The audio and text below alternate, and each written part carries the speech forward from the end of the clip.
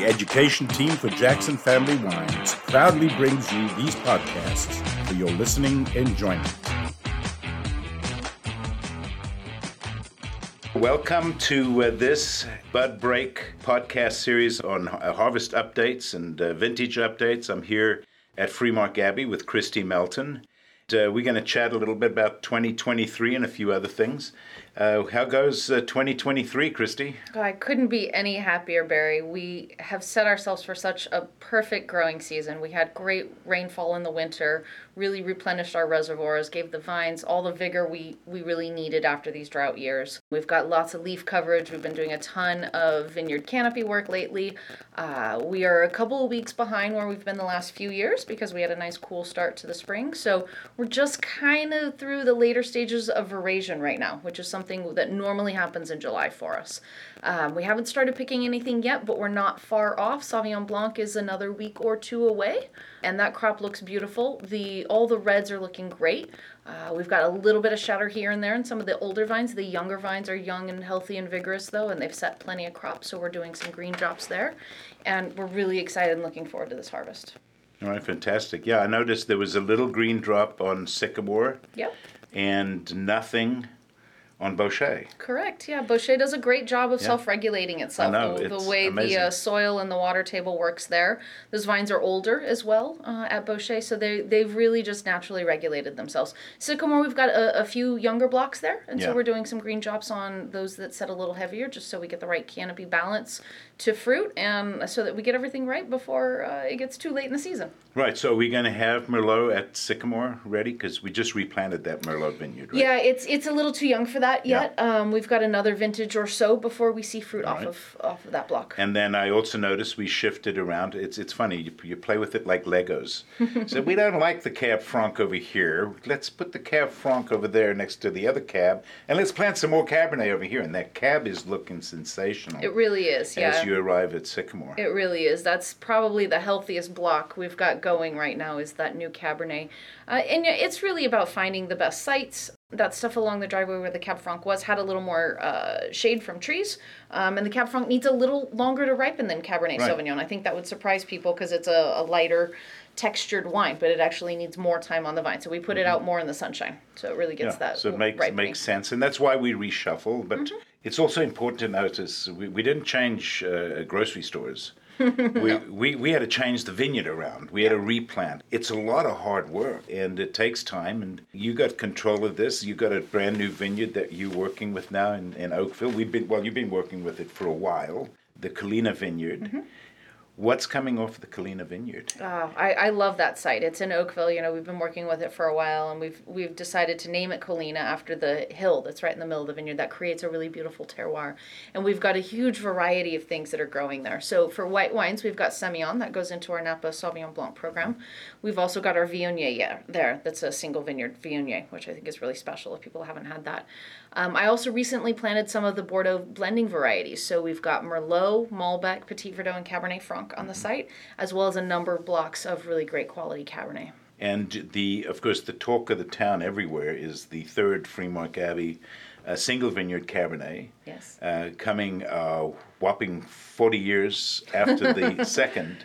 Right. So it is true at Freemark. We think about things for a long time before we actually do it. By the time we do it, we've nailed it. We pretty much can only succeed. Yeah, we try. Is that going to be a 100% cab? Is it going to be different every year? You know, it's really going to depend on the vintage. So much of winemaking depends on what nature gives us. So for the very first vintage, which will be 2021, I'm bottling that in January, it is 100% Cabernet. Our blending varieties are only going to be producing their very first vintage this year in 23. So the 21 and 22 won't have that. We'll see how the blending varieties do. If they're really great and they make it into the blend, fantastic. If it stays 100% Cabernet, that might also be true based on vintage. Yeah, and I think it's important to look at as building blocks. I mean, they always have. Sycamore started off with Cabernet and Cab Franc, and then just a few years later, less than half a decade later, we added Merlot. And then it took until 2008 before John Bryan planted that small Petit Verdot vineyard. So I think it's important to look at the long term when you're as storied as Freemark Abbey. So encouraging things coming from us. Another single vineyard to be able to talk about, and we are all really looking forward to this. Of course, we've been making the Oakville Cab since 2015. Correct, yeah, 15. So you've been working with this fruit, well, since you came on board. Right. So for 6 years before we had made a single vineyard out of it. Again, we think long and hard about everything we do, from replants to new wines. And so we want to make sure that everything is backing it, is all lined up and perfect to represent the brand. Right. So I want to also ask a little bit about the new Sauvignon Blanc vineyard that went up in Calistoga. So that gets planted next year. We ripped out the Cabernet that was there Thanksgiving of last year. And so we're leaving it fallow for a year for the ground to really, just kind of regenerate itself, and then it'll be planted next spring. Next spring. Mm-hmm.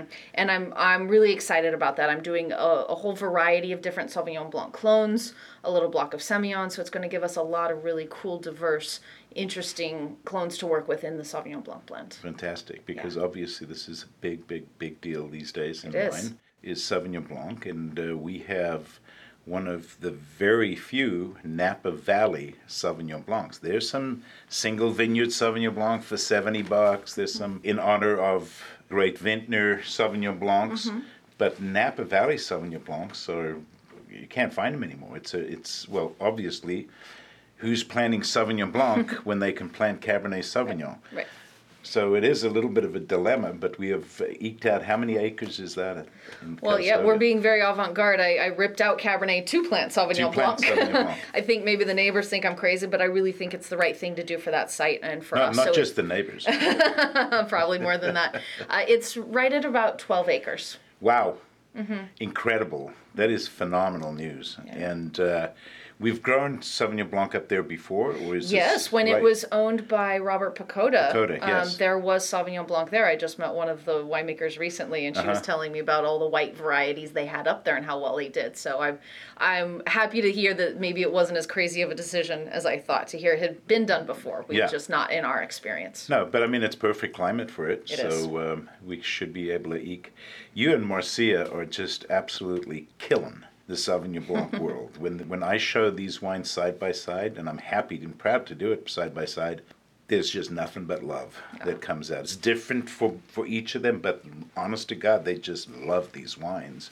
And they love the stories behind all the canopy management, farming for flavors, toning down the thiols and the pyrazines, and trying to have a Sauvignon Blanc that is kind of a choir of Sauvignon Blanc voices versus just the typical vineyard sprawl. There's just three characters in here. Yep. Yeah. And one of them's cat pee, which is never ideal. Moving on to another quick subject, and then we'll close for this first Harvest Update podcast.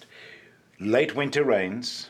A lot of late winter rains. Yes. So we had plenty of water table. Yes. Delayed bud break by a couple of weeks. True. So we are now still a couple of weeks behind. Yes. Is it true that when we do have, it seems to have worked out this way anyway, when we have late winter rains, because it pushes bud break back a couple of weeks, it pushes flowering and pollination into better climate, and tend to have less shatter. So just a few years ago, 2015 was massive shatter, and then 2018 it was absolutely no shatter. 18 was a big vintage. Yeah. And so this year compared to 18? We're somewhere in between. I mean, I think we're going to net out at about what we would consider average if you took the last 10 years. Because there's some here and there, but not a ton. So there's some places I've seen are really heavy, some are perfectly average, and some are a little light. So I think it's going to kind of come out in the wash of an average yield. And definitely interesting because we lost an entire vintage. Yes. Of red wine. Of red wine. And that's, of course, a hiccup that we're going to try to overcome here with between the 19 and the 21. Yeah. Well, thankfully, we had enough volume in 18 and 19 to carry us through that. So we're going to be okay. Yeah, absolutely. Nice to have Jackson Family Wines behind us and making sure that we're healthy and still getting everything that we need in order to produce these wines. What is your thoughts on vineyards for the Napa Cab? Are we acquiring new contracts? You know, we always look. It's prudent to do so. Yeah. So I'm in some talks with some growers, in some different sites and some different appellations. I'd love to go back to some of our historic vineyards. I'd love to look at some of the newer regions that have come on board. And so there's stuff in the works. I'm not going to divulge any negotiations just yet, but we're always looking. Fantastic. Well, it's good to have you, and it's good to know who you are, and it's good to know the fact that you just love doing this job. I do. It's a dream job. And fantastic. I love telling your story on the road, and especially the part where she's got a picture of Josephine in her office. She's channeling that lady. Absolutely. And anyway, great chatting with you. Thanks for updating us on the 23. This is Barry Dodds and Kristy Melton, and we'll come back at you with something else about the 23 vintage or anything we feel like doing. Thanks, Kristy.